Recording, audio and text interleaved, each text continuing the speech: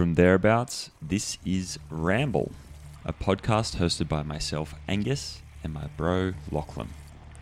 I know we said last time that we'd appreciate your input on a name, and we would have, except that we ended up getting delayed on the launch and, well, just decided on Ramble. So, my apologies, but tough luck.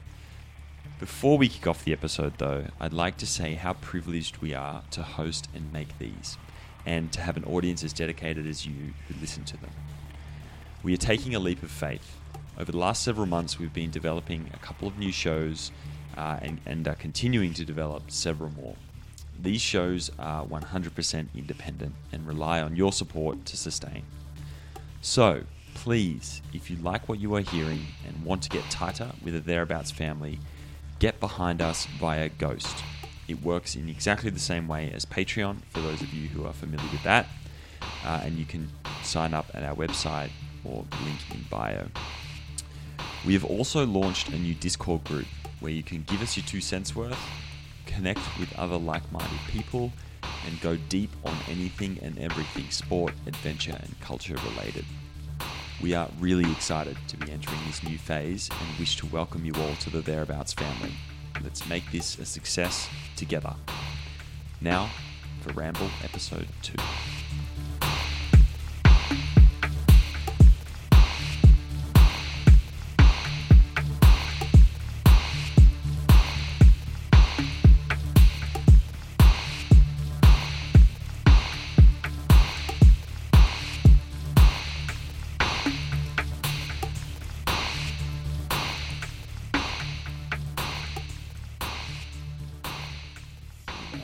Recording. Lovely. How you doing, man? I'm good, mate. I'm good. I'm at this epic place just outside of Besalú. Do you know Mare Del Monte? Just near Girona there. Mm-hmm.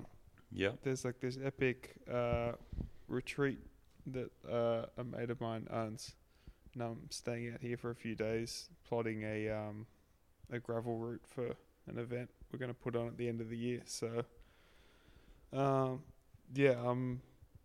just got out of the sauna, had the cold plunge in the pool. I'm living that good life. So the capillaries are open. Capillaries are open. Yeah. I'm headed to a mountain bike race in town tomorrow. So, no, I can't complain. Can't complain. What's the mountain bike race? Do you remember the Girona Mountain Bike Challenge? We did it. Dude, I could never forget that. It's so funny because I feel like that was my first real mountain bike race. Man, that was hellish for me. Remember Southam broke his ribs? Yeah, Tom Southam, my director. He was my director at that point too. And I think it was just before Catalunya or just after. He was supposed to go there and then he had that epic crash. Right? He face planted off that massive drop. Yeah. Finished the stage. So, yeah, that's what I'm up to this weekend. So, no, life's good. What's going on there? Nice, man. What's happening here? Well, last week we did the Speed Project. Oh yeah. We're shooting a film, and it's the original Speed Project is a running relay from Santa Monica Pier to Las Vegas in California. I've seen that, and it looks crazy. Yeah. It is crazy because, I just assumed, all right, it's 340 miles. You know, the runners would be running, 10-mile legs. That's so far. But they switch out every mile or so. It's really rapid, and they run at 5-minute pace. So they broke the record just gone. They broke the record 29 hours, 26 minutes or something.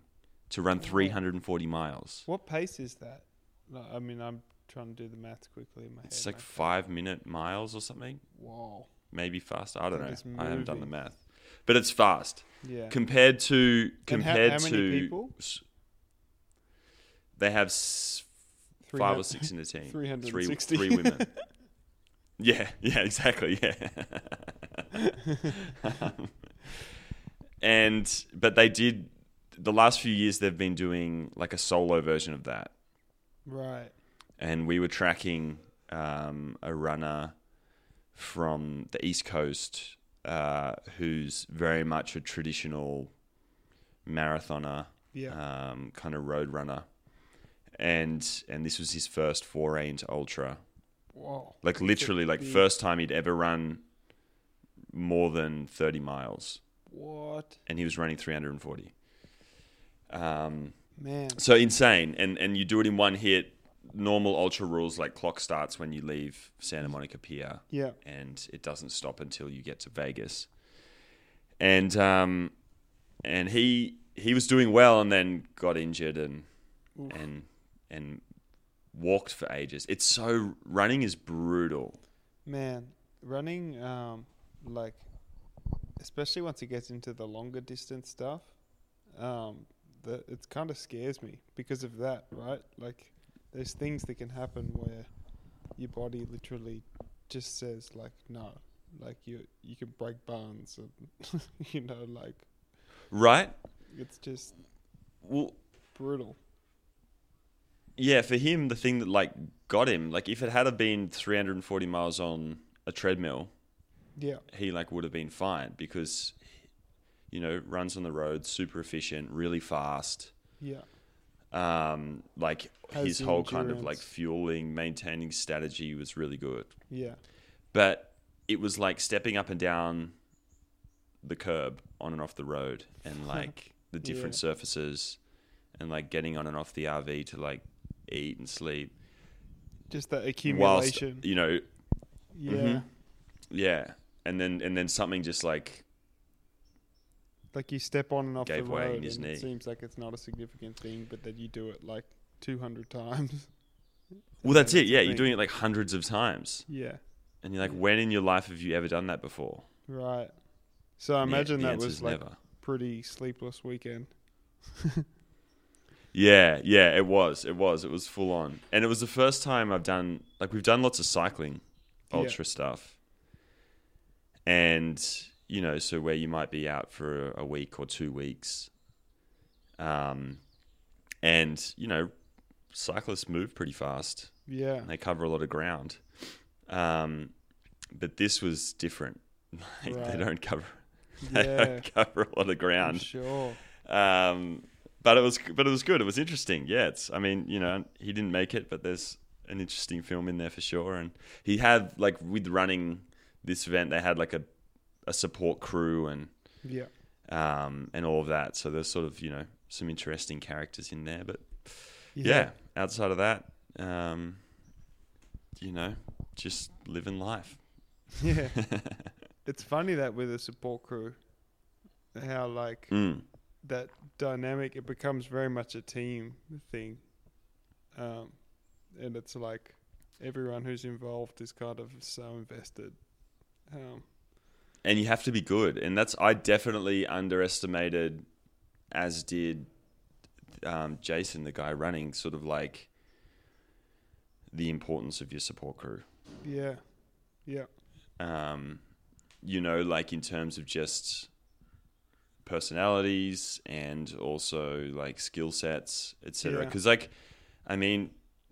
being a support crew, I've got no idea who would volunteer for that. Because you're just sort of signing up to basically like take abuse, Right. Right. like either from people in the real world who are like, why the hell have you stopped your RV like in the middle of the road here? Yeah.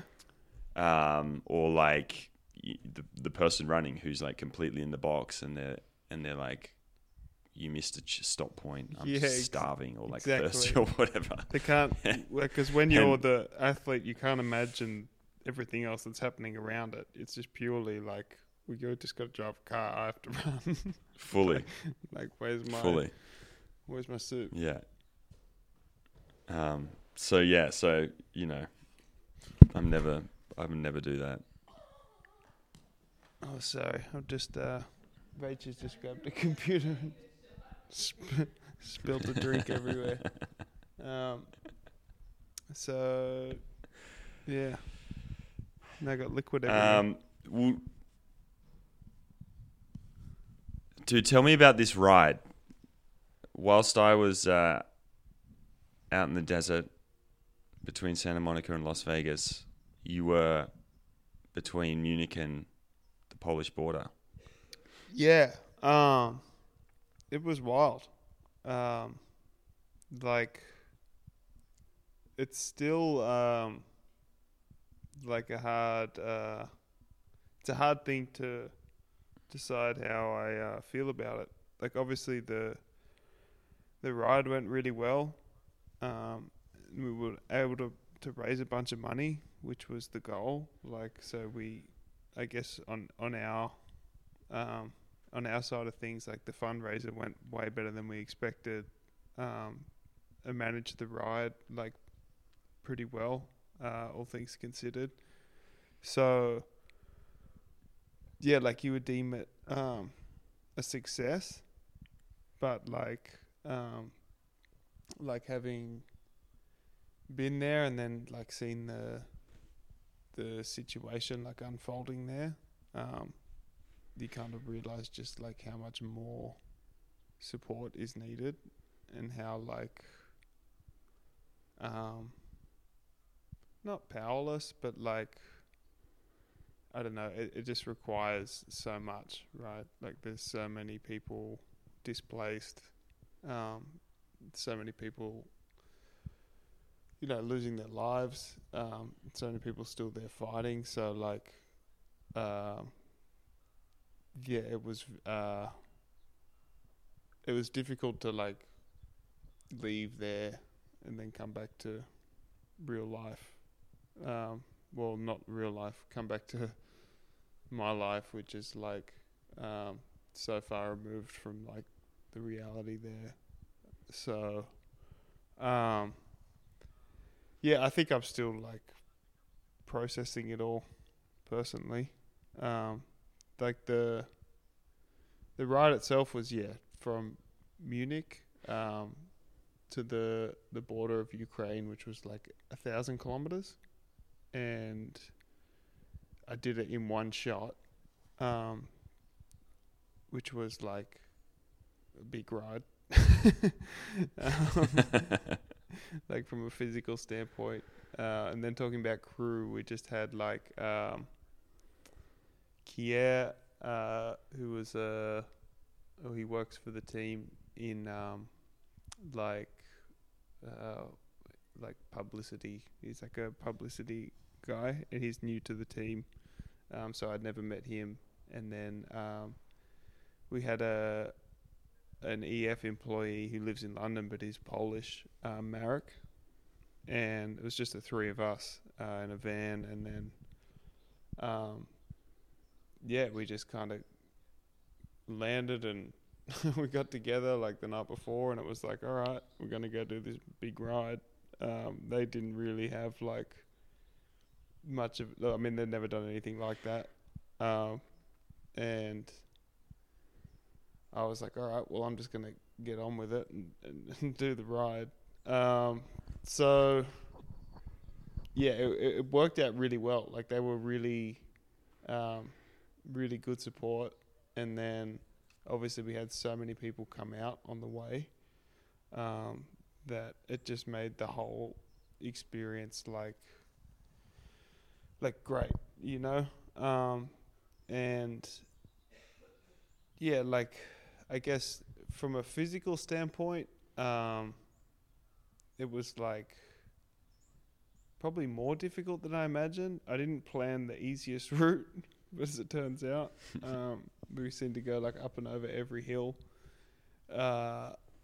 And on the first night I had knee trouble again, which was like, the first night was really difficult to like keep moving, and managed that, got through that, and then yeah, once we got into Poland, like the support from the people there, and then kind of putting in perspective what I was doing to with what even just most people there are doing, like taking people in and running aid, and just the realities of having like a war zone like on your doorstep, like yeah, that kind of put it into perspective what I was doing, and then that made the ride significantly easier, you know.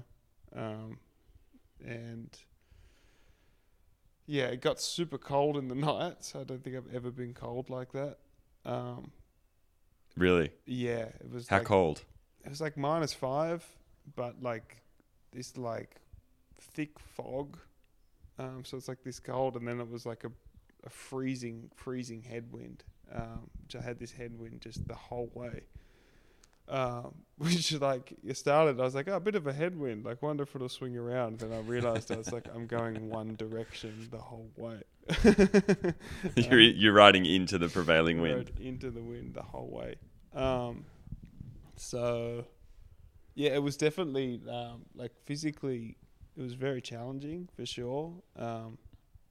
But as I said, in that setting, in that context, it seemed like absolutely nothing. So yeah, it was an experience for sure. It's hard to like label it as a positive or a negative, you know, because we finished at like I don't even know what time. I want to say like 3 a.m. something like that. Mm-hmm. And got to the border, and at that time it's like pretty quiet, or not quiet. There's a bunch of trucks and everything lined up to get in there, but I was like starting to hallucinate, and so we went and found somewhere to sleep. But then we came back the next morning to like donate all the gear and stuff we'd bought for the ride, and just chatting to people there who had been working there for, you know, the weeks before, and just kind of coming to grips with like the realities of like, you know, people coming in with nothing, that like it's quite confronting. So yeah, I mean it's just like a horrible situation, right? And I'm just glad that we could do something. And I think it's going to require a lot of people doing something, you know. Yeah. And what were people saying, like, at the border? Like, what was... And even on the route, like, along the way, like, what was everyone's kind of experience of this war? Because... And I know we spoke about this, like, last week, I guess, but I didn't record that properly, so it's gone. Yeah. But, like, what's the sentiment in Europe? You know, we're across the Atlantic, so it's a little further from us. Yeah, I think... Here. It's a lot of, like...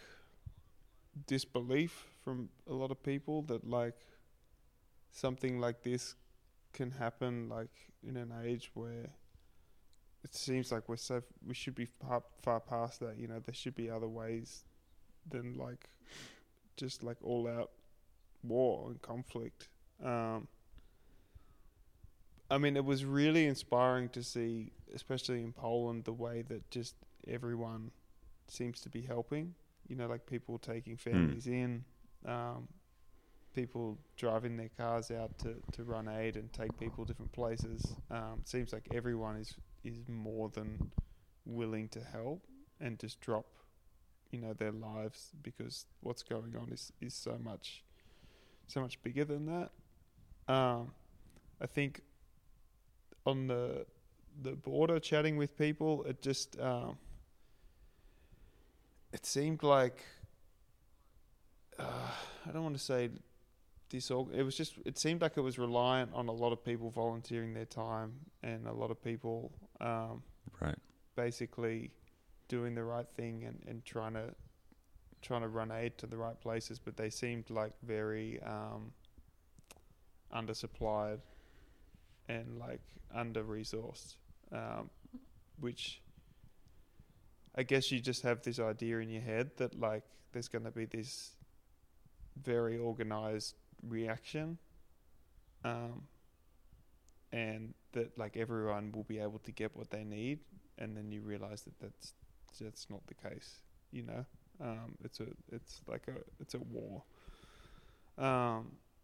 So like hearing, you know, some of the people we talked to, they were running like soldiers basically by themselves in their cars to go and get weapons, because they needed like guns and missiles, like, which is like it. And this is just, you know, a Dutch guy who's like driven there because he decided that that's what he needs to be doing, and you know he's literally doing that job, which is like crazy. Surreal, exactly. So yeah, it kind of it put into context, like, you know, at the end of the day, I gave up like 2 days of my life, you know, and went and did a big ride, which like it's nothing in the scheme of things.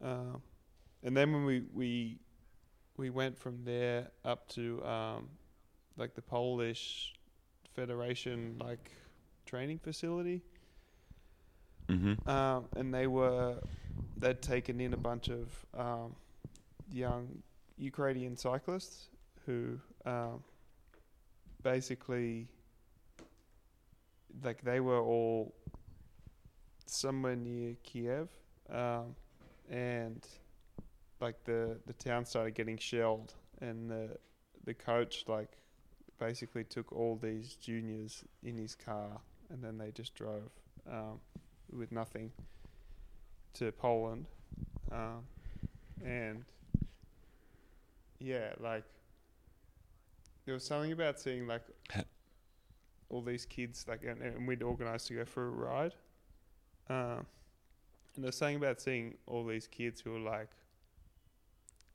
you know, like young teenage, like just you could imagine, like I related so much to them, like it reminded me of me as a young bike rider, you know, when you just like, yeah, and then like for them to be in that situation where like, you know, none of their family could leave, like their dads had to stay and fight, and like it was just yeah, it just like hit home for whatever reason. I bet. And what were they? How were they when you went for the ride with them? Like, how were they feeling? What were they saying? It was like it was a hard thing to approach because you don't know whether they want to like talk about it or like not think about it, or yeah, so like I just approached it in the way of like, all right, we can go for a ride, and for at least like an hour we can mess around and play on our bikes, and like that'll be an hour that they're not thinking about like this like insane reality that they're living. And it was amazing to see that, like, once we got on the bikes and like started playing around, and like I started throwing in attacks, and like everyone kind of got into it, and then like they're all just like kids again for a second, you know. Yeah, That's heartbreaking, like the reality of that situation, right? yeah, it was like it's just it just makes you like, you just realize how lucky you are where you're born, you know. It's like there's nothing that any of like them or their families or anyone had done to bring it on themselves. It's just a situation they've been dealt, and like yeah, it's hard to like see that, but it's really nice to see the way like the cycling community got around our ride. Like, it's always like heartwarming to see, and then to see like just how much the bikes means to these kids in their life, and they at least have that going. Like, that was like a nice thing, because there's people in even worse off situations than that, which like you can't even fathom. So. And did it feel close, like doing the ride? Munich. Like Dad works near Munich, right? Yeah. And it's then amazing and then close, man. did it make it feel? Was that like, yeah, Like, yeah, it was literally one ride, and it's just like, even you go through like Krakow, which is big city in Poland. It's probably 200 kilometers from the border, and it's this beautiful like city, just like picturesque, and I like chose to ride through the city on the route, and it's just like, it's just a normal functioning city, like everything's kind of right. like normal, and like you go down by the river there, and there's this like beautiful kind of like park or like grassland, and the bike path kind of went along. And at that point I was in a group of like almost 50 bike riders, and I was like, oh, this is beautiful down here, and like so many people out. I was like, it's crazy, it's just packed. And then like the guys right next to me, he's like, yeah, these are mainly people from Ukraine. And then you realize, Wow. like, oh, wow, that's why it's so packed. It's not like a nice afternoon, everyone enjoying the sunshine. It's like, these are people who don't have a home. But for like, it's surreal to then go like ride 200 k's like 6 or 7 hours, and then you're literally at the border of a war zone, or like, place had been bombed like 20 k's from there, 4 or 5 days before we went. So Yeah. it's like remarkably close to like what you would consider just normal, I guess, everyday Western world, which, yeah, it's still, even like having been and like covered that distance and doing it, it's still hard to get your head around, I think. Yeah, I mean, I think that's the reality of war, particularly for our generation, right? Who have never been confronted with it on like a Western front, right? Yeah. It's like, yeah, the reality. I don't think for many of us we'll be able to wrap our head around. Yeah. It's just and now, like, going back to normal. How's that? Like, thinking about like what's the next race and that sort of thing. weird. There was like a couple of days where I think I was like pretty bad company, because it was like coming back to Girona, and like everyone talking about how bad the weather had been for the last 2 weeks, and like just stuff that like you're just like, oh my god, this is like not so far. It just feels like not real world, but at the same time, like, everyone only has their problems, like you can't expect people to take on like the world's problems, and like, I was Right. just as guilty of that like the week before I went, so like there's no judgment in it. It's just like it's a weird transition to make, for sure. And I just can't help but like be on the news, like 24/7 now, trying to like work out what's actually going on there, and I think to like it's you kind of realize like you're not going to reset, and like it's just a perspective shift, I think, a bit, and there's positives that come out of that too, because I think you like become very just like grateful for your situation, right? And I certainly feel that now, being here. So yeah. And then what is next now for you? Like you said, you got this mountain bike race this weekend, obviously, but like Then in I'm terms of the team and going missions. to Sea Otter for the first of the Lifetime series next weekend. So that's going to be a cool event. Yeah. And what is that event? It's a 80k mountain bike marathon. So it's the first of the six Lifetime races, which is, I think, like a very exciting new series that's taking place in the US. And I'm excited to go and see like what it's all about, really, and just be involved in it. I think, hopefully it will be the start of like a new rejuvenation of racing in the US. Yeah, I'm excited to see how that series plays out. You know, we've spoken about this a bit, but like, you know, actually creating a series that has a set cast of characters that sort of have to show up at essentially each race. Yeah.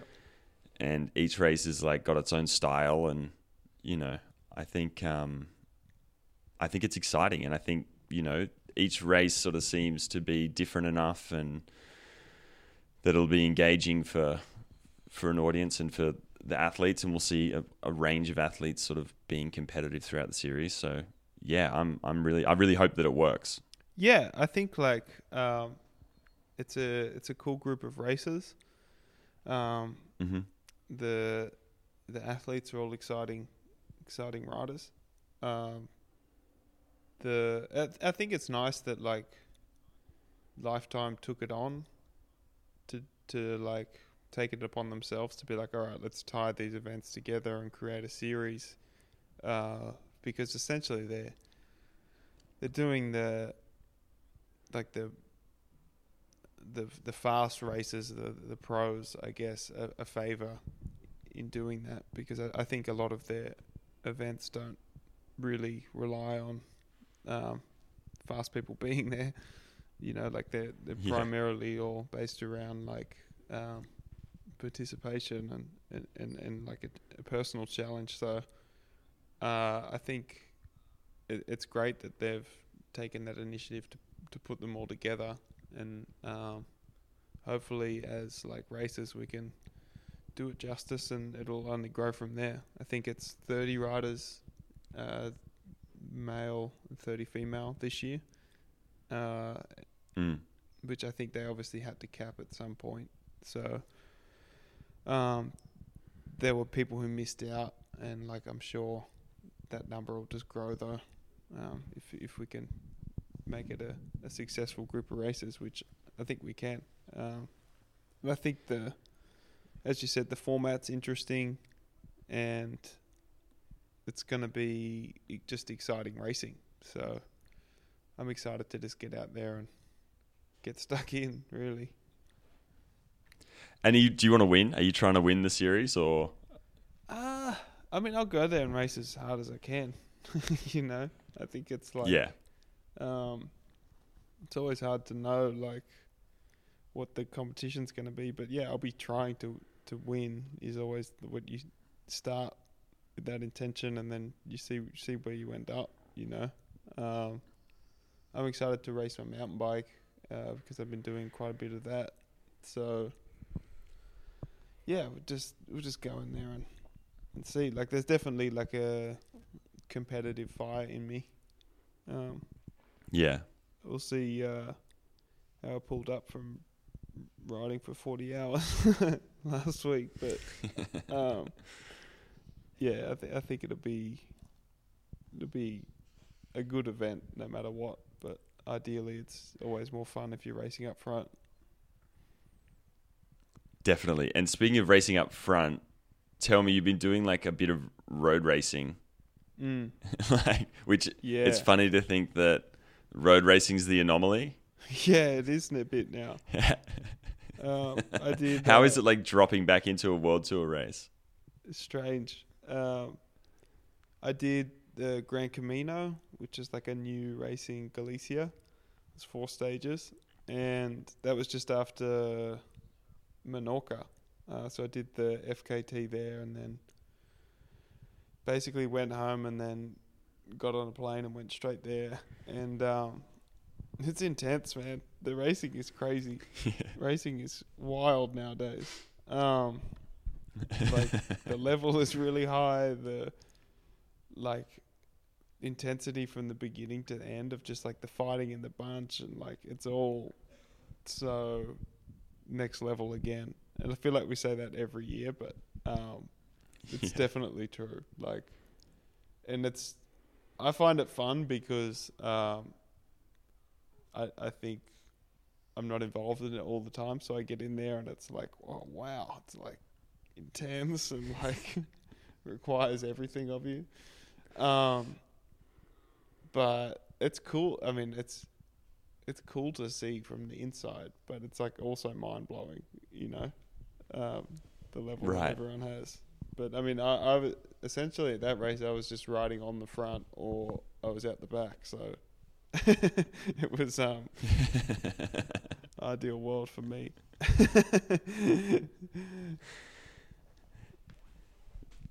Nice. And so, like riding on the front, those sort of things, like how I'm interested to hear like you getting into that again and sort of doing that job. Like, is it easy? Can you just step back in? Like, are you just like, oh Christ, I'm like out of my depth, or like?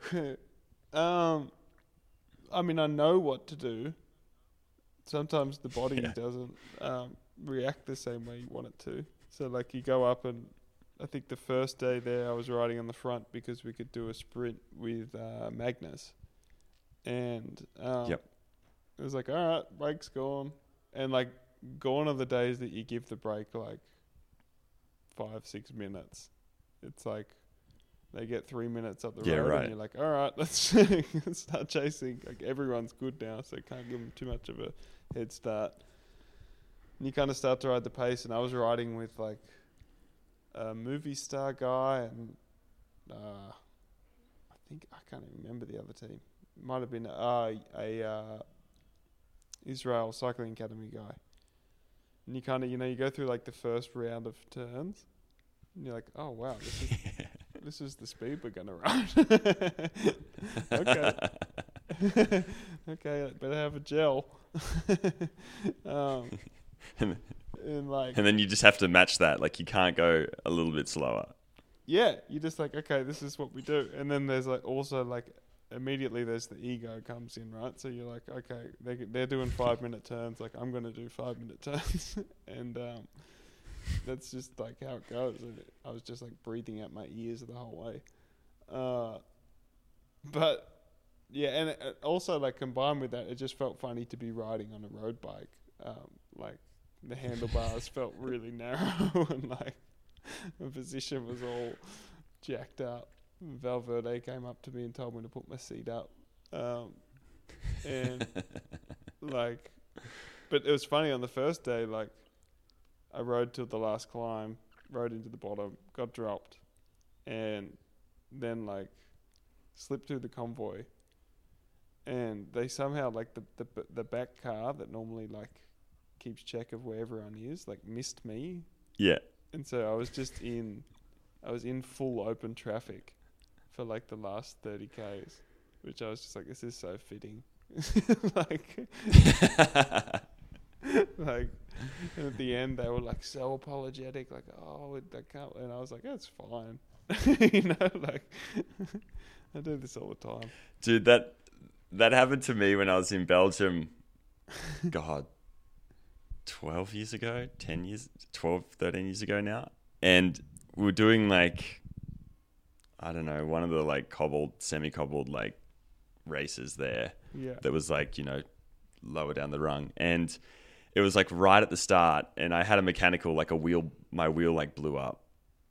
But Ago, who was the director, like was taking a leak. So he was like way behind. Yeah. So I'm like standing on the side of the road, everything goes past. Ago drives up, changes my wheel. He's like, "I'll tow you back on." But like there was like a motorbike with me, and the motorbike's like, "No, you're not allowed to tow him back on." And it was like literally like when the shit was going down. So I'm like chasing, gone the wrong way. And I'm like somewhere, I'm fully lost. And then I just remember like I stopped on the side of the road and I got so angry I threw my bike in a tree. And then it was like over in the bushes, and I instantly was like, why did I do that? Like I need that bike. Like I can't just like not have the bike. And I need to ride to like wherever and I was like, fuck. So I'm like down in the ditch trying to like climb up and get the bike out of the tree. And then finally like the race like looped around and joined back like directly where I was. So I'd like cut the course basically. And so then the race comes past and I'm like off the road trying to get my bike out of the tree. And then Ago pulls up again. He's like, "What are you doing, mate?" And I was like, "Oh, I just, like, I don't know." I was like, I threw my bike in the tree. He's like, "You dickhead." And then that was it. I had a teammate. I was out of the race. I had a teammate on Dimension Data. I think it was Mexeb, who, same thing, got dropped in a race and then got lost trying to find the finish. Like, because a lot of those races, like, if you get dropped, right, like, the finish is actually only 20, 30 Ks away. You don't have to do the, 70K loop. The whole thing. So a lot of the time, the directors will say, like, "I'll just ride to the finish." And he got lost and ended up being so lost that he just like some random person was like, "Hey, like, do you need like a shower and like some food?" And anyway, like it was like it was like nighttime and they couldn't find him and everyone was all panicked, and it turns out he was just at this guy's place like having dinner and he just settled in. I love that story. He was just like, "Okay, all right, I'm in this situation now." Like, obviously doesn't have a phone or anything. He's just... Right. Yeah. I had... He's like, "I live here now." I did Lombardia when Dan Martin won. And... Right. Like... Damn. Same thing. Like, 40K to go. My job was done. And... So I stopped because I knew if you went this extra loop, it was a lot longer. And so I started riding back down through the convoy the opposite way, and then saw my director, and he was like, "Yeah, you just go straight to Bergamo, wherever the finish was." And I was like, "Yep, sweet." Just like didn't think twice, like grabbed a bottle, kept going, and then I was like, "I got no idea where I am." Like. So like the only way I could get there, I was like following the main signs, and like they went down like a highway, so at a certain point I ended up like in a tunnel, like on the Autostrada. Yeah, exactly. And this car stopped and like picked me up, and so I put my bike in the back, and then I was like, I remember saying, I was sponsored by Smith sunglasses that year. And it was like at that point it was my last year in the World Tour, so I was like, I'm gonna lose all these sponsors anyway. And I had all these Smith sunglasses, and they were like currency to me, and I like gave them these glasses, and I was like, "Can you drive me to the finish? I'll give you my sunglasses." And they were like, "Yeah, okay, I could do that." I got there like look at a few scratches. Yeah, I got there just in time to make the finish. But yeah, it was funny. It was just like this expected thing, because like I'm sure I think it was Charlie Wigelius was in the car, and I'm sure for him, he probably knows the area really well. And so it would have just been like, yeah, just duck back down to Bergamo. And I was just like, yeah, sure. Yeah, I could do that. And started riding. And I was like, I have no idea where I am. It's funny that, like, you hear that story quite often, and it's funny to think, like, how, you know, you spend like an hour in the pre-race team meeting, like, going over the route. Yeah. And then, like, and for you, you're like, I remember doing races and just, like, not even, like, knowing what city you're in. Yeah. Like, and you do the race and someone's like, oh, yeah, remember when, like, Tour of Colorado came through here? Or, like, no, actually, now I'm feeling it, like, living in California. Oh, doing Tour of And Cali. people are like, oh, yeah, like, the Tour of Cali, like, came through here. You would have raced this climb. And I'm like... Probably. Right up the climb? No idea. You're like, and I'm like, what year was that? And they're like, yeah. And they're like, that was the year you did it. And I'm like... Wow. All right. Yeah, it's funny that, like, you look at the map not in the way that you're looking at, like, oh, where are we? You're looking at the map to be like, okay, how's the race going to play out? Not like, where's the wind coming from? Where's it going to turn? Exactly. Like, where's the small road? Where's the climb? Where's the, like... It has absolutely no... Like, going to that race the other day, Yeah, the first day, you're like, okay, I'm on the front. And, like, I was in my head, I was like...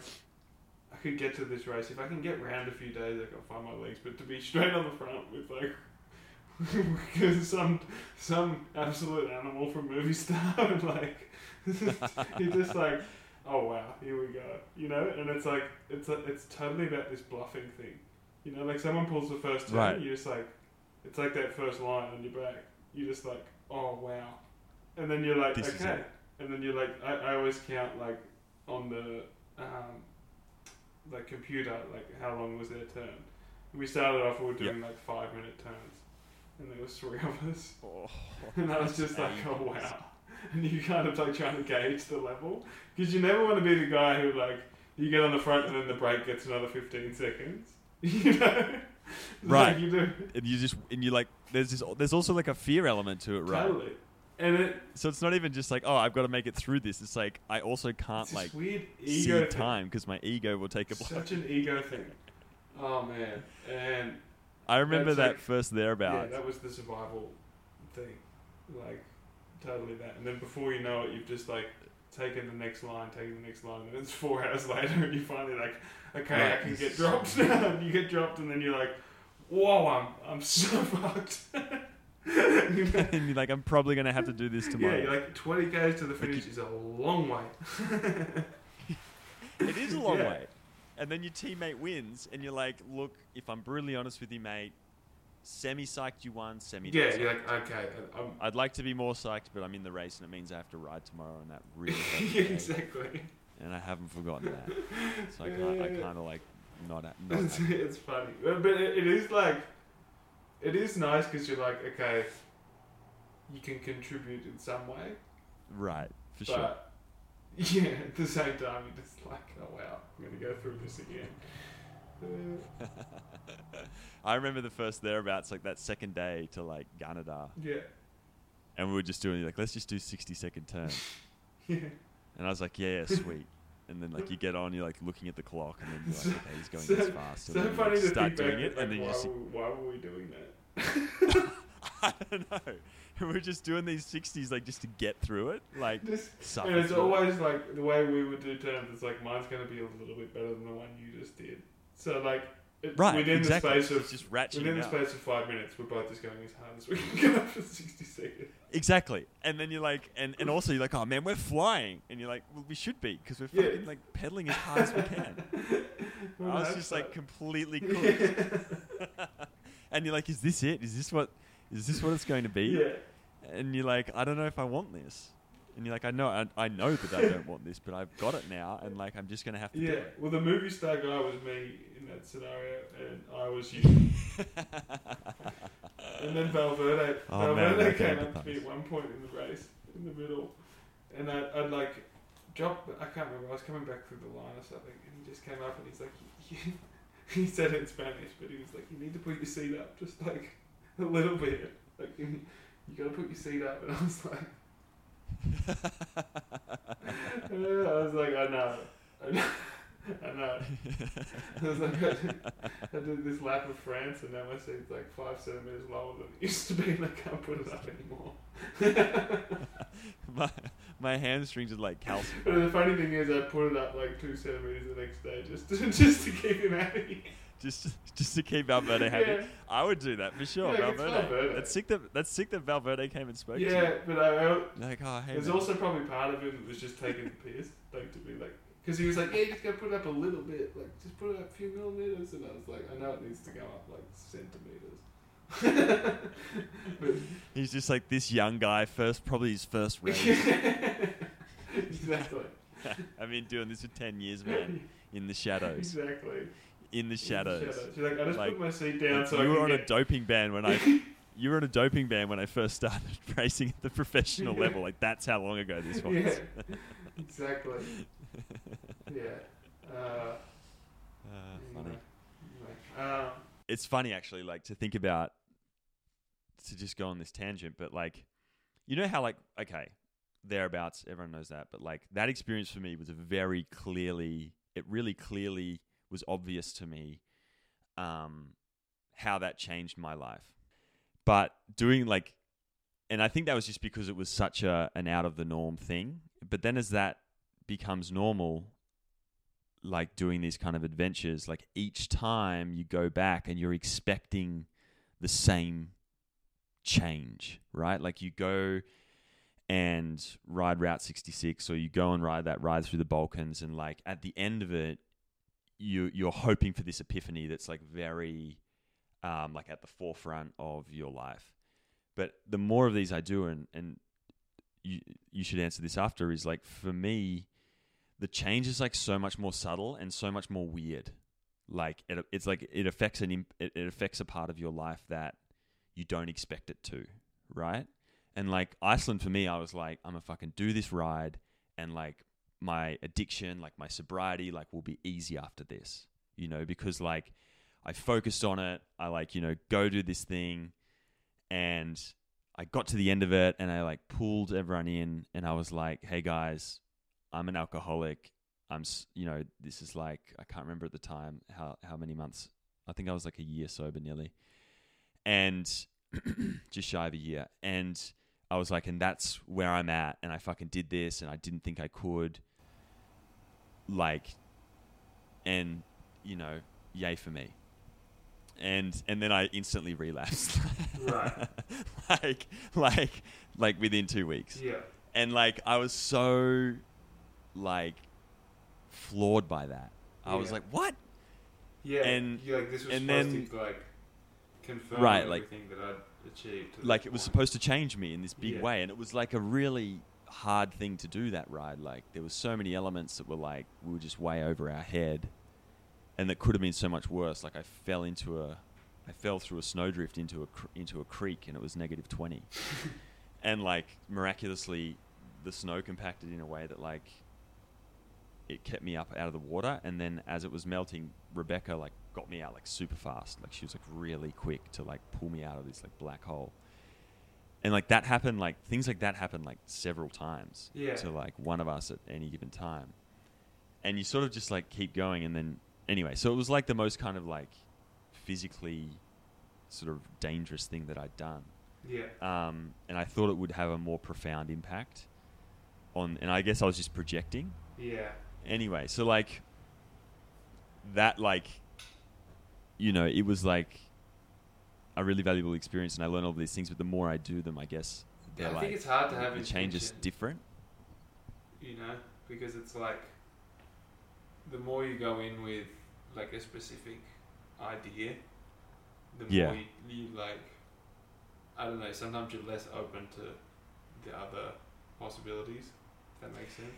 So exactly. Like, I've had the same thing where you're like, I always think I'm like, I'll go do like a big long ride, something hard and difficult as like a reset, so it'll get me back to like that point I was at the last time. But it doesn't work like that. Like, no. There's sometimes you do it and it's like you get nothing from it. You know what I mean? Like, I always forget, like not forget, like Badlands for me. Mm-hmm. I don't know what it was. Like, it's an awesome event. Really cool route. Like, everything about it. It's a cool race. But I did it, and like, I came home, and like, it was such a nothing thing for me. I don't know why. Like, there was nothing profound that happened. I never went through like some crazy difficulty that like, I don't know. It didn't shift me like, at all. Right. But then sometimes you'll like do something in like, it could even just be like a small race, or like you push through one certain moment, or like you do one certain thing that you like feel amazingly empowered by. Yeah. Like, and Yeah. I don't know if it's just because you're more open to the experience or what, but like, I think, I think you're very spot on. Like, sometimes what you get out of it is like very different than what you were looking for. Yeah, and like part of that is like being. Well, I feel like now my perspective, and like maybe this is what I got out of that trip, was one thing definitely was like asking, for help when you're in like, we like cyclists. You're always just like, nah, push through it. We were saying this before. Totally. But like I sort of learned like, oh no, I don't actually have to push through this. And do this alone. I can just ask for help. Like, yo, can you help my fingers? I've got frostbite. And, and then someone helps you and you're like, man, that was so much easier. I should have done that 20 minutes ago. So maybe it was that. But then the other thing is like being okay with the fact that like not everything has to be profound. Yeah. And I feel like with the pandemic and like, like that experience for everybody, we're looking... Like you're looking for the profound in everything that happens. Like because like your whole direction has like been scuttled, so you're trying to find meaning. And I feel like sometimes when you search for it, like it's never going to be there, or it's not going to be there in the way that you think, and like you can miss it. Yeah. And I've done that so many times. I feel like, and so it's, that was sort of, going back over that trip, that was kind of what I learned. Was like, oh, you know what, like. Maybe it doesn't have to like fully reconfigure my life. Right? Yeah. Like, you had this like trip at the end of, being sober for that amount of time to be like, okay, I'm working towards this, and then once I get there, like, that's going to be the thing that like, solidifies like my sobriety, or whatever. And but without that maybe I'd done that of already. Trying to get there, maybe that would have been way more difficult. So exactly. Exactly like, right. I find now I'm just like way more process oriented, because like the feeling you get from like the achievement of something, or like that end goal, like that finishing, it's so like fleeting that it's like majority of the time it's like 24 hours. Or like it's just and like, then it's like, now what? Yeah. And then now that purpose I had, all is you're gone. left with is the experience of doing it, and the process of, and like everything you built, like getting there. So I feel that way, like now, like in all the goals I have, all the things I like set out to do now, it's all about like the person I'll be able to become on the way, I think. Or like the things I'll be able to accumulate, the experiences I can accumulate on the way to like getting to that point, as opposed to just achieving that point. And that's such that's such a very adult like perspective, or mature perspective. But it's not always like that simple. No, it's not. But and like, like, but it kind of is. Yeah. Like in this weird way where you're like, oh, but it's not that simple to like arrive at that Sure. perspective. And I feel like so much of I feel like I use that phrase all the time. So much of my approach to adventure, even filmmaking, by extension of that, is like trying to understand like these changes and experience them. And then you kind of, you become sort of addicted to the outcome and the projection of that. Right. Like how is this going to like appear? Yeah. At the end, like what's the end going to be like? Yeah. Yeah, and then you kind of gloss over the whole the whole thing. And I was just thinking yesterday, to use a real world example, was our trip like at the Cape Epic. Yeah. You know, like and thinking the whole time about like we need to make this film and it needs to be good, obviously, and you're like, we need to get this from the characters or from you and from Kenny, but then like I was thinking back and I was like, man, the like touch football games and just like, Yeah. you know, like riding in the bus to like the prologue and just like the trip there on the flight there, like that long ass fucking trip, and just like playing cards at night and like hanging out. right, So like sweet. yeah, and like in that time, like I was sort of like, oh man, I need to really keep being cognizant of like not everything has to be documented in order for it to mean something, or not everything has to have a like concise kind of thesis at the end of it, like in order for it to be meaningful. You know, the process itself Sure. can, like, you can just like, nothing can happen and it can be, the outcome can be kind of shit, but like that doesn't mean that it wasn't like a valuable experience. I'm not Yeah. articulating this very well, but I think you know what I mean. Yeah. No, I know what you're saying. And like, and taking the time mentally to like appreciate that and enjoy it as it's happening, or not enjoy it, but like acknowledge it and appreciate it. Yeah, and I think I found like fell into a lucky situation where like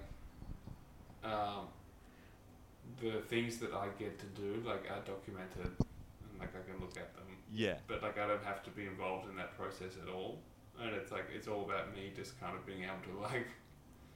Essentially, now I realise making it as difficult as again for people to shoot it, but like that's been like I think what has enabled me to come to this like kind of realisation earlier is that you're like, and I think like, so you said that you're lucky that you sort of fallen into this situation, but I think like you're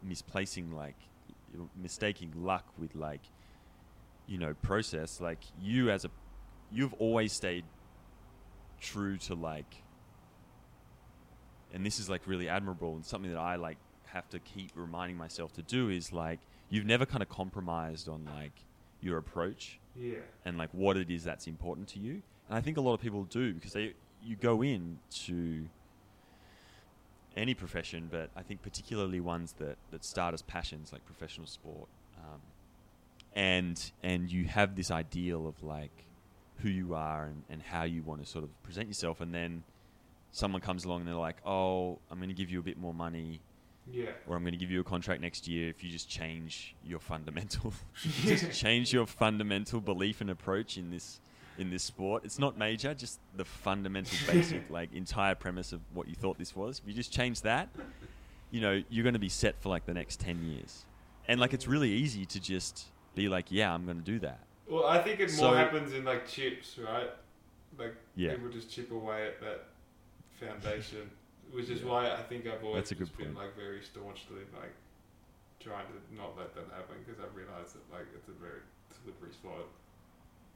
Right, and as a result, like that's had a huge impact, like a wide-reaching, like it's completely shifted, you know, not only like how a lot of people view participation in sport and like view kind of potential outcomes of participation in sport, but also like how a very old and sort of set in its ways institution views itself. Right. And like that's, you know, that doesn't come just by luck. But it's funny, but it is funny. It's funny super because funny. it's just like it just requires you to just do things. You know what I mean? Right, exactly. Like it's super. It's super funny me being like, oh, this is my brother. Like this, you know, like we're just doing these things. Yeah. Like, you're just doing this thing, and then you see people from the outside are just like completely capitulating. Sure. At like the thought of it. You're just like, we're just doing it. And and it's it is funny. It is funny to think that sort of a thing could be mind blowing to someone. Yeah, I mean it's awesome, like, but it's it is awesome.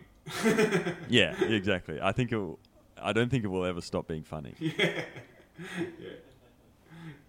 Like Rachel said to me, I think she kind of after I'd been back for a couple of days, and I think I was in like sort of a mood, but like a little bit like dismissive of like any problems that anyone else would have outside of like the Ukraine. And she just said to me like everyone's problem is still their problem, right? It's still valid.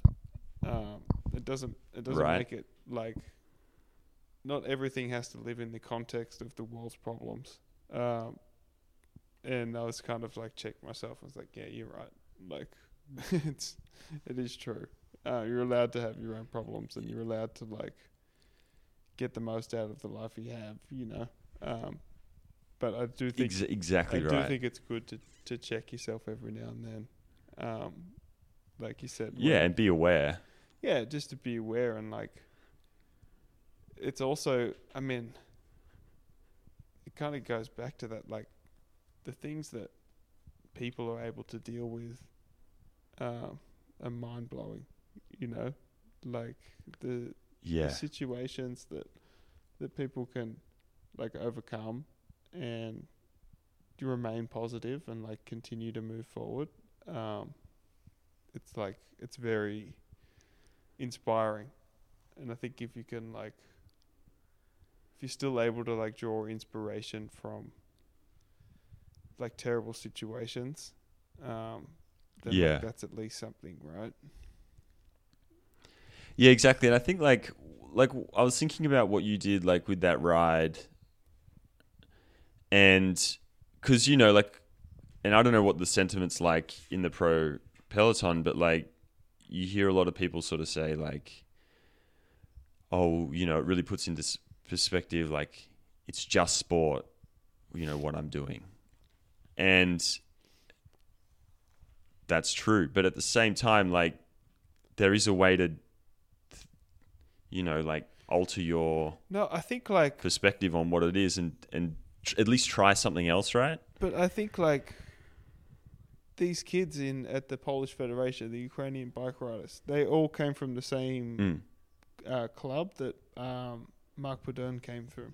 Like he came through the same club, and that was wild, purely coincidence. We didn't know that, and Damn. like once they realized I was teammates with Mark, they were all so much more excited. You know, like they like really. You could see how much like inspiration and motivation they drew from what he's done on his bike, like coming from the same place, that it really like brought home that role to me, you know, like the fact that like, yeah, right. And when I spoke to him afterwards, I was like, man, you gotta keep doing what you're doing, like, because that's the most for these guys right now, you know, like to just have like an inspiration, you know, because people draw it from everywhere, but those kids were drawing it from him, and through him riding his bike fast, you know, so yeah, there is a place for that, you know, like there's absolutely a place for that, and it's cool when you see that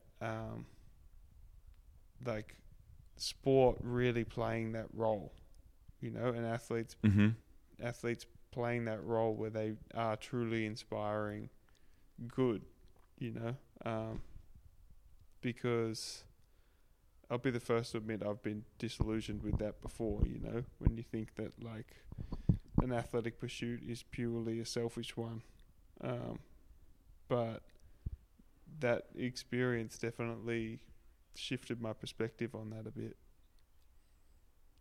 Yeah, I would totally agree. Like, I've thought about this, like when the pandemic first happened, and, you know, up to that point, I was sort of so disillusioned with like the machine of professional sport that I was like, you know, to be honest, the world, you know, and sport might be better if we did away with that system. Right. And everyone just like went on adventures and did their own thing.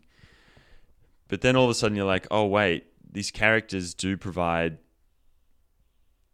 some people, and then I like hope, right? I think about when we were kids, just how infatuated with sports stars we were, Yeah.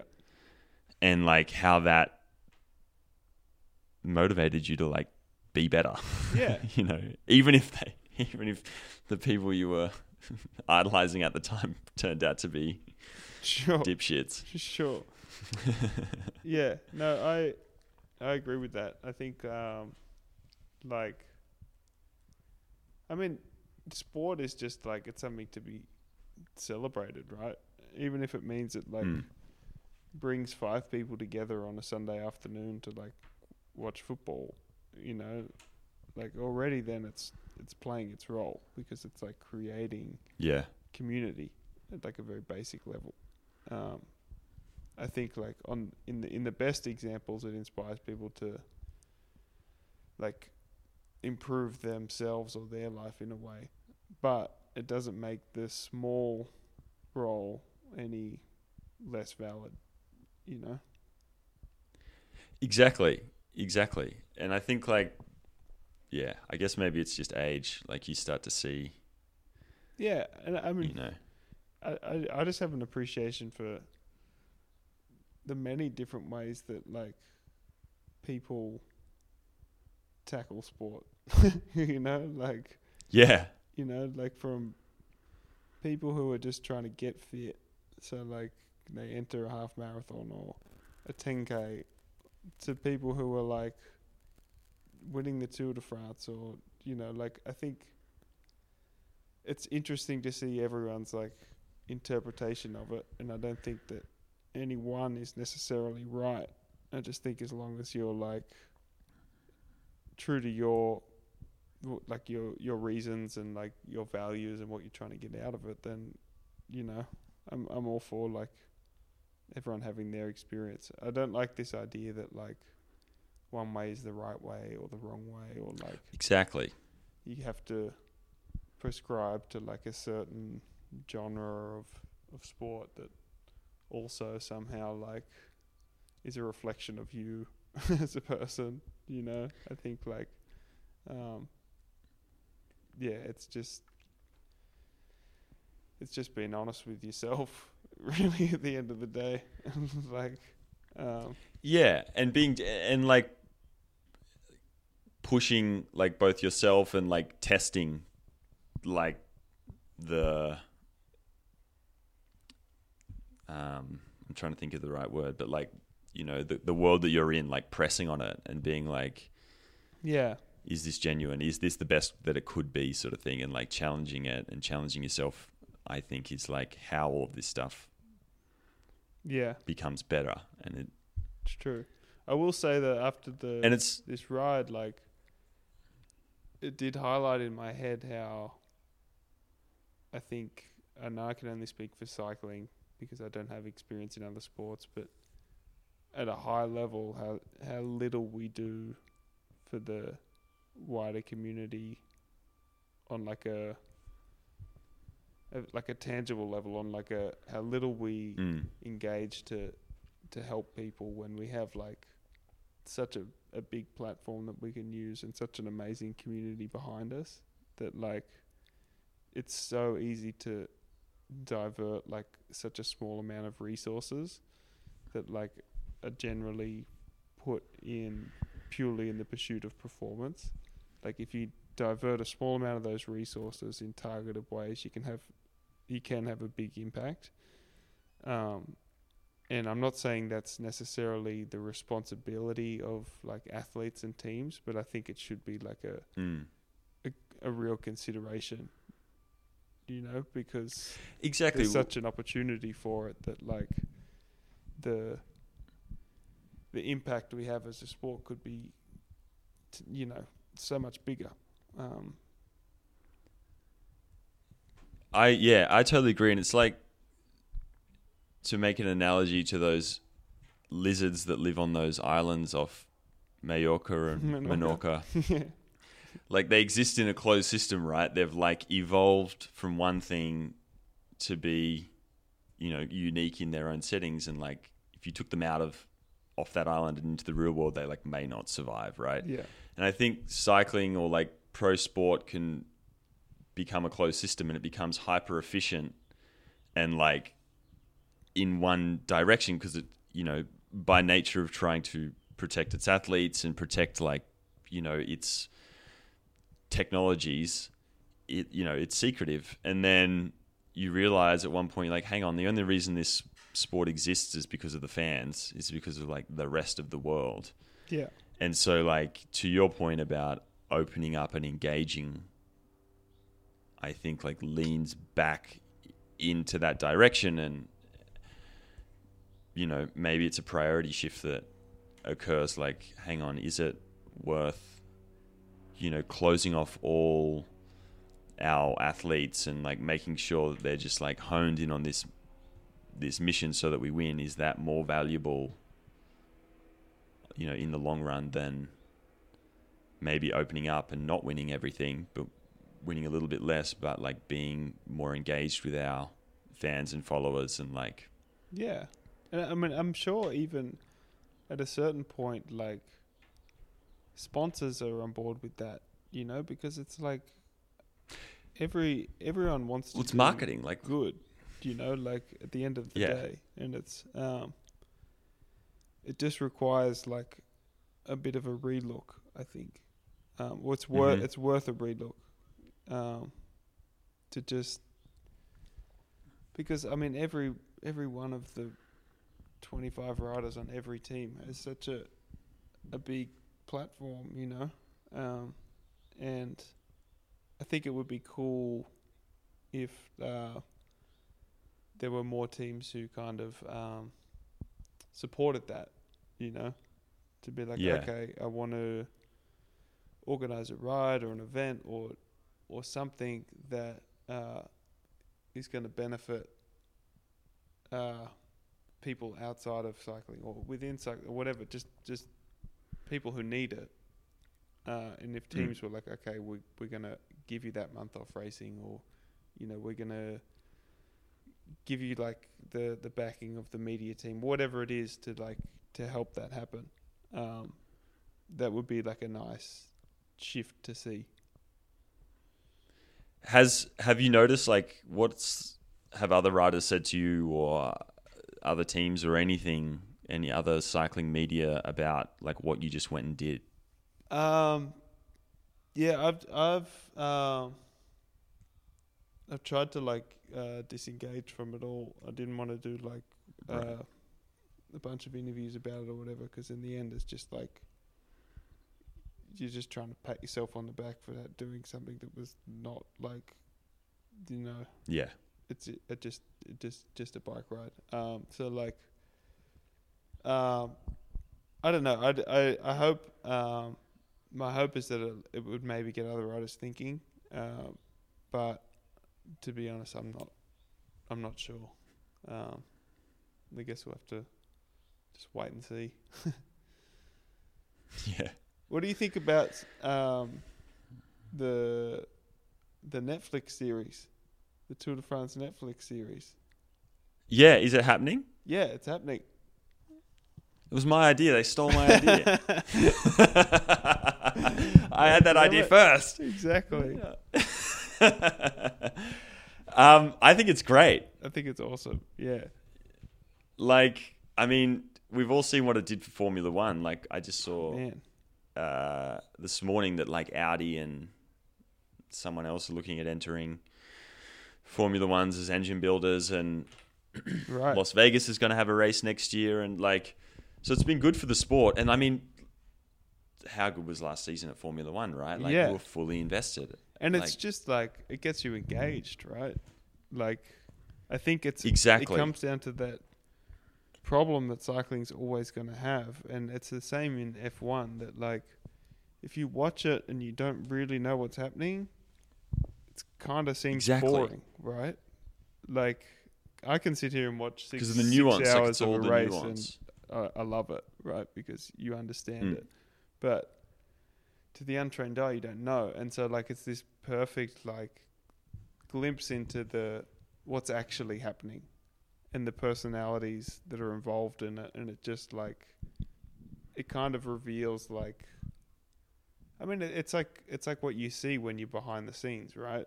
like if you're in a team environment and you realize you're like, oh, I've got 8 really interesting teammates, and like if their story was told, like that would be an amazing story to tell.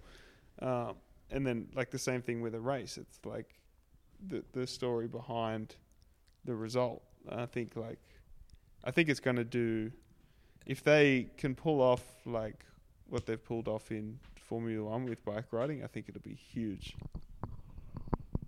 I agree, because like you know this, like anyone who has gotten to the level of the World Tour as a cyclist, like they're unique. Right. You know? Yeah. Like Yeah. it takes so much to get there, that like their story, but them just as a character and their outlook and how they view the world is unique. Yeah. And I think that's always been the most fascinating part. Well, not always, but particularly in recent years, like the most fascinating part of sport for me is like, how do these characters function? Yeah, exactly. You know, like what do they have that like allows them, what's their motivation? and drives them to do this? Their, And, like, right? exactly. How do they train? And then what's going on at home? I just like there's so many. I'm with you on that. Like that's what is interesting to me. It's when you see, Because that's where like so much of the sport plays out. right. Because like everyone knows that they train a lot, and like you watch a race and you're like, wow, this is really hard. But like, I still don't think people understand like what the foundation looks like, what like conversations and interactions and egos and relationships that like all play out in this world behind the scenes. Yeah. I mean, it's like, Um, think of like Kipchoge breaking 2, right? To me, like to watch it, it's whatever, right? Like it's kind of like, okay, it's pretty boring. it's a guy running really fast. But then once you Yeah. once you understand like his story and the way he goes about training and the way he goes about living his life, Mm-hmm. that's when, the breaking 2 becomes interesting, right? It's sat out there on its Exactly, own. and on an how island. they- It's just like, okay, I don't really engage with that. But then you see him go and train like in the same place he's always trained and like be involved in like a really grassroots level. You're like, wow, this guy's interesting. This like then you're a fan. Exactly. So I want to work on this series, but I don't think that's going to happen. Netflix. Because I think that, I mean, yeah, like, Yeah, I think Netflix, if you're listening. Hopefully they have good advisors to know what to look for. I think. well, that's it. Like, hopefully they have people that know the sport, yeah. because it's like being a director, right? Like, you need to know it. You need to have that experience Yeah. in some facet that like allows you to extract that. Yeah. But yeah, I'm excited. I guess they start shooting soon. Yeah, I'd imagine so. Yeah. They should probably think about it if they're not. I mean, yeah, they should probably, look at that. I'm not sure. Is it for March this year's Tour 31. de France? That feels like a short run-up. Right? Right? That seems like I presume this year's Tour de it's France. got to be next year, If right? they've announced it, It's got to be next year, surely. I've got no idea. Anyway, I'm excited to see it. No.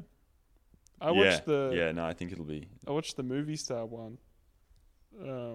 Oh yeah. Just like 2 nights ago because there was nothing else to watch, and it's so dramatic. It is. That's such a funny team. Like It's and I just the love way that it's like the way it's shot. It's just everything feels so like chaotic and dramatic. And maybe it's only because like you understand the cycling season, like, and so then they're Yeah. cutting like back to the Giro, and then it's like suddenly they're at the Vuelta, and it's just like right. it's. I mean, it's interesting. I don't think it needs to be like that. No, I don't think it needs to be so like. I mean, it's still like a good series. Like I watched it all. I think like I'm glad they're doing it. you know, because it's interesting because it is that peek behind the curtain. But it does make you realize, you're like, wow, that held my, that held my interest for the whole series. I basically watched it in a night. And you can imagine what they could do when it's done super, super well. And I think like that's the thing is like people's perception of cycling is more in line with base jumping than it is with chess. Right. Sure. But the cyclists and like everyone inside cycling that understands it is like it's more in line with chess than it is with base jumping. Well, I think like people see it as like marathon. Like I think people look at it purely as endurance, like from the outside. But like, you know, like the danger of crashing and but like it's so like I'm so much more scared in a road race than in a mountain bike race or something. It's so much more dangerous. Right. It's like that's true. It's terrifying. It's like an extreme sport. Yeah. But then it's like an extreme sport, but then with the chess element. Right? Right. And so like both of those things are really hard to express, right? Because it's like you can look at a bunch of 200 guys riding down the road and you see it as one peloton. You don't realize it's 200 guys all fighting each other, you know? And they're all trying to fight each other for some reason that the car behind is like relaying over a radio.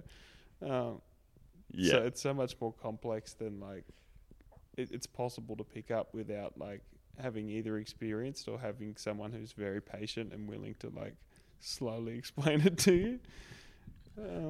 I tell you what would be sick, like a top-down view of the peloton, right? And like all of the team's radios. Oh yeah. When they're giving the instruction and see how it correlates with like what goes on in like the movement. Like how the peloton moves, like when Movistar like directors like, okay, start to move up on the left, and then you see that movement, like because there's obviously, you know, a team that calls it first. Right. And then the second team, and like watching that cascade, how the peloton changes would be interesting. Yeah. I mean, it'd be hard to be possible to do, but it'd be fascinating. That would be like, interesting. Yeah. I think any way that you could like express in more detail what's actually happening inside a peloton would be interesting, because it's exactly. I even forget.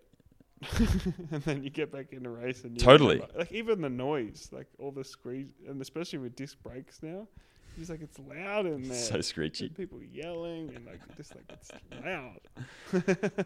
Oh, it sounds terrible. It's giving me PTSD. I love it. Yeah. Awesome, man. Well, should we wrap we've it? been chatting for a while. I guess so. All right. Okay. Well, I guess I'm going to see you next week. Yeah, you are. How long are you, like, you fly into LA? So, I actually don't fly into LA. I fly straight in. Got you. I transfer through LA. San Jose. Right, yep. So, are you still going to come up? Yeah. Awesome. For sure. Awesome. Yeah, maybe we can pull a pod live from Sea Otter. Yeah, that can be the next step. Live from the Sea Otter's mouth. Exactly.